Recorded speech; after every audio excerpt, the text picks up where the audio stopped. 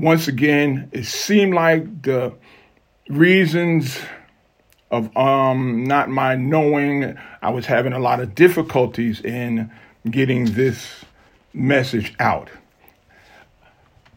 I've shared in the past that everything that I'm doing, let me just preface this in saying that I've been in ministry. I answered what I believe the call to share the good news of Christ 20 years ago, perhaps. And when God blessed me, God called me,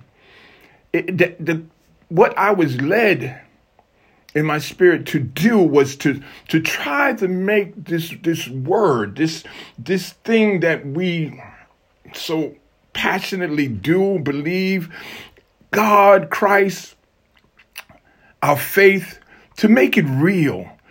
Not to say for many people, whatever they do in church is real for them. So I guess what I'm saying is not for everybody. But in my 20 years, what I've come to find is that what I see is just what you see in the Bible. The thing that Jesus came against. We built this religious structure, and that's what Jesus came and what he talked against. Not against God, not against faith, but this system that mankind has built in the name and in the service of God. And what has happened that has become worship of man, worship of things, worship of money, whatever. It become too complicated. It's not what God has called us to do. Listen, just real quick, let's just look at Romans 12. And some what we look towards God is what I would say is incomprehensible, not ununderstandable, because understanding, as I've shared with you before, is that which we stand under, and we stand under the word of God. It is our covering. It is our source. It is what we come to know. That's the knowledge for the born again believer. Our knowledge is what God has said, and what he has said is his word. That's our understanding. Then the Bible says in James that we should ask God for wisdom, not earthly wisdom, because if I have godly wisdom, then I'll know how to handle the world.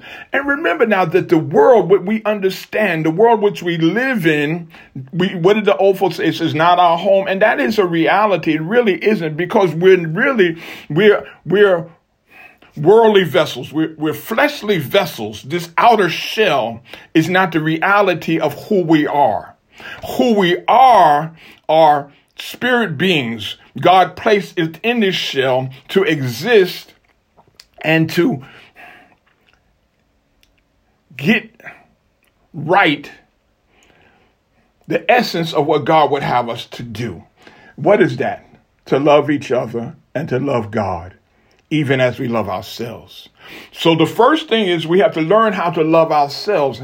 And how can we do that? We have to become lovable. Only way we can become lovable is through the acceptance of Christ. Okay, let's go to Romans 12 and actually let's start at 1 and we're going to go to 2. Romans 12, the New International Version says, therefore, the Apostle Paul writes, therefore I urge you, brothers and sisters, he's talking to the church, in view of God's mercy. His mercy is what? That he didn't give you what you deserve. He withheld the punishment which you deserved. And that punishment goes all the way back to Adam. Oh, I don't have a lot of time. To offer your bodies as living sacrifices. The sacrifice is used to pay a debt.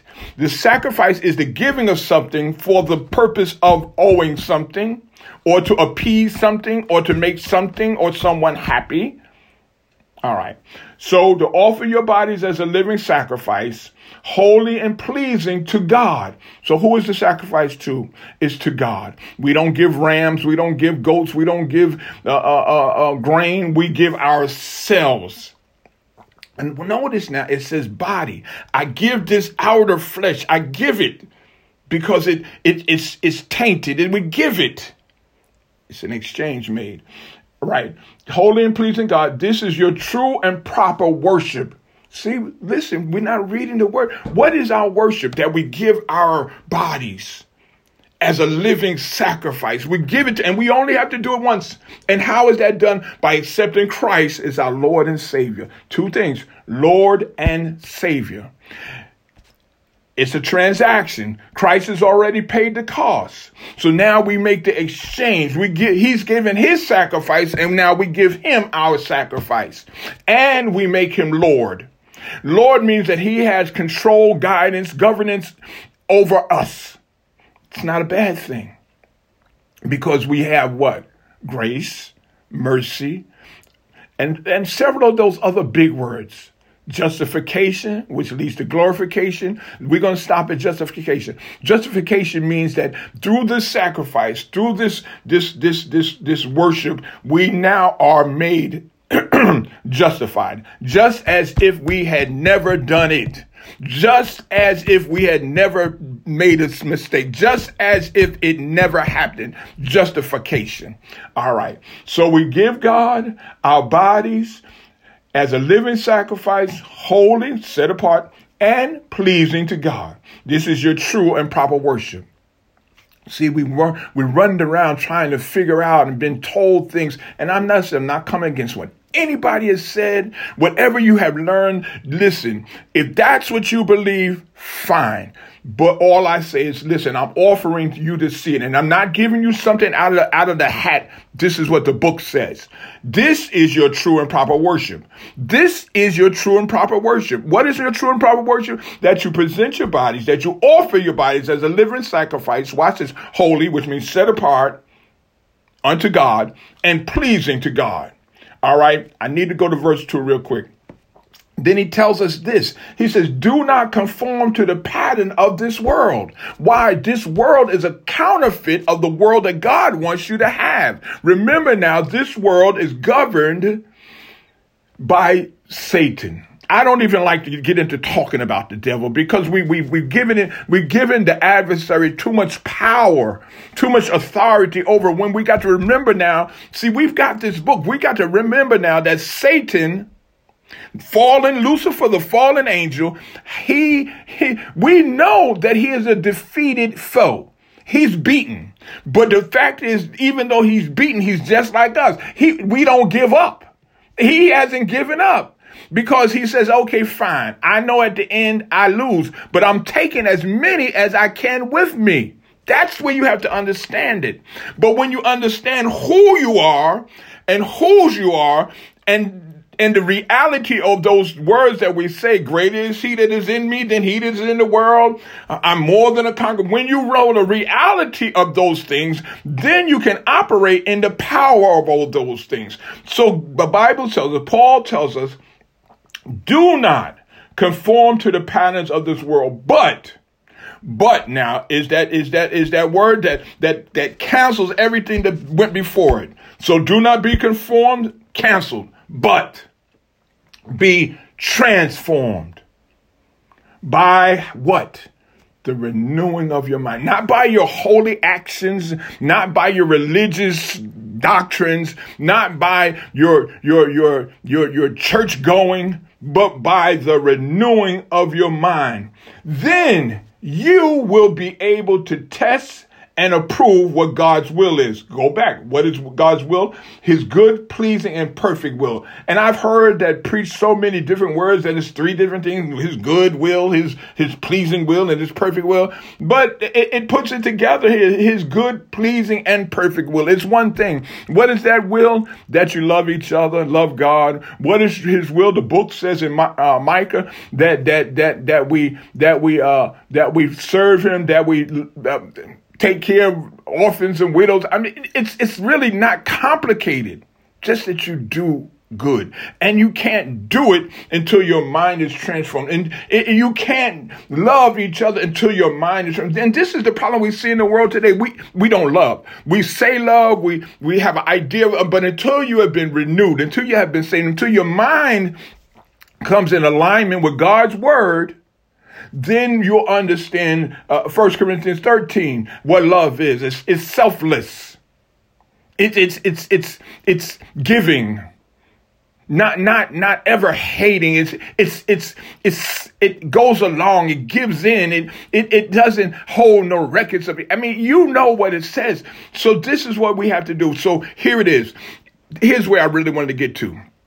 In this renewing of our minds, it's important to realize that it is a process. This is the word we like to talk about nowadays, about the process. This renewing of our minds, listen, beloved, it doesn't happen one done. It's a process. We go along. It takes some time, but don't be discouraged. Just like a baby learning to walk, it's baby steps. But listen, don't hold that as a crutch. Get in. And just like as the baby begins to take the steps, he doesn't stop. He keeps on. And so you've got to get in here and keep on. Even when you can't see your way, even when you can't hear your way, even when you fall down, go back to, that's all right. Get up, dust yourself off, keep on, keeping on. And do not be discouraged. Do not be distracted. Do not be deceived. There you go. There you go. Discouraged, distracted, or deceived. Do not, but always look to the hope. What is the hope? It is the certain expectation of everything that God has said. He's put promises before you. What is the most important one? He says, listen, Jesus said that he has came. He's done all the things that he's done for this purpose, that you may have life, not existence, not a living, but life. How? And it more aboundingly. That is always giving more to you. That life. And see, the adversary has appropriated that text and he's made it all about stuff. Listen, you know for yourself that most of the stuff you have is more than you need. Most of the stuff you had is not giving you joy. It may have given you momentary happiness, but most likely it's giving you more depression, more weight upon your shoulders. How am I going to pay for this stuff? How am I going to get more stuff? I got to keep up with the other people and their stuff. I'm not coming against having things. But we got to get our priorities in order. Seek ye first the kingdom and his righteousness, your right standing, your right alignment with God, his word, his will, and his way. Then God says that he will add all the stuff to you. God wants you to have stuff. He's not against having stuff, but you got to get it in the right way, in the right time, with the right mindset. In the renewed mind of God, in that alignment and agreement with what God would have you to do.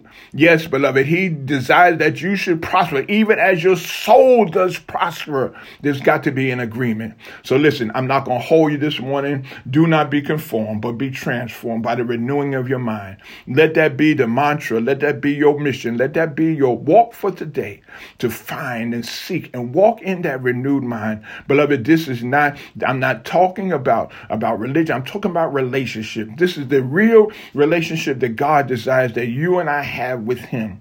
First, you must have your mind. First, you must be saved. First, you must come into agreement with God.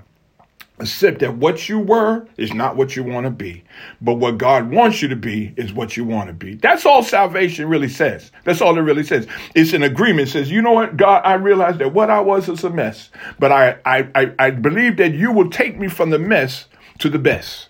And that's it. That's it. You make a contract or agreement with God. He's going to give you him if you give him you. That's what it says. In view of God's mercy, in my understanding of God's withholding what I should have. And if you read the book says that the wages of sin is death. So what did God owe you? He owed you death. Because of sin, because of your missteps, because of your wrongdoings, your transgressions, your iniquities. Those are three different things, but that's the reasoning. But it says, in light of that, offer your body as a living sacrifice. Living. That as you live, you will do, giving him you, that he might use you. How? To go ye therefore, telling men and women, boys and girls, that the wages of sin is death, but the gift of God is eternal life. That's the big picture. That's your destiny. That's your prosperity. It's not complicated, beloved.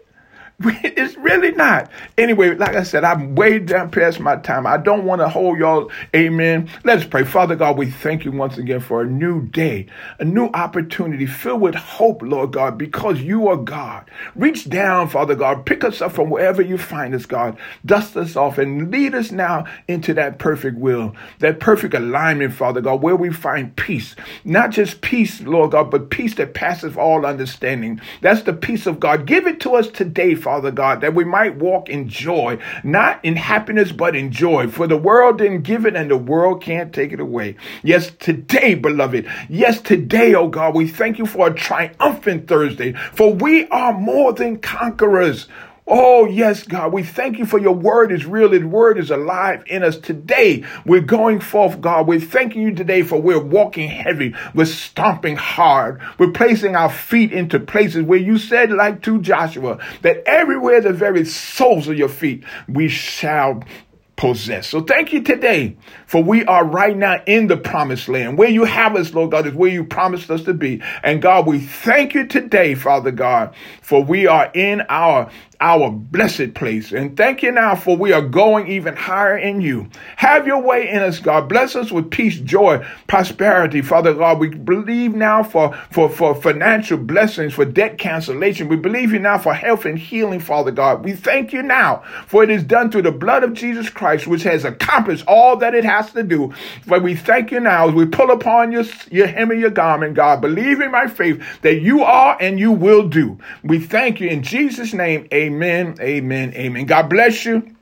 Once again, I love you, but God loves you best. Amen. Until next time.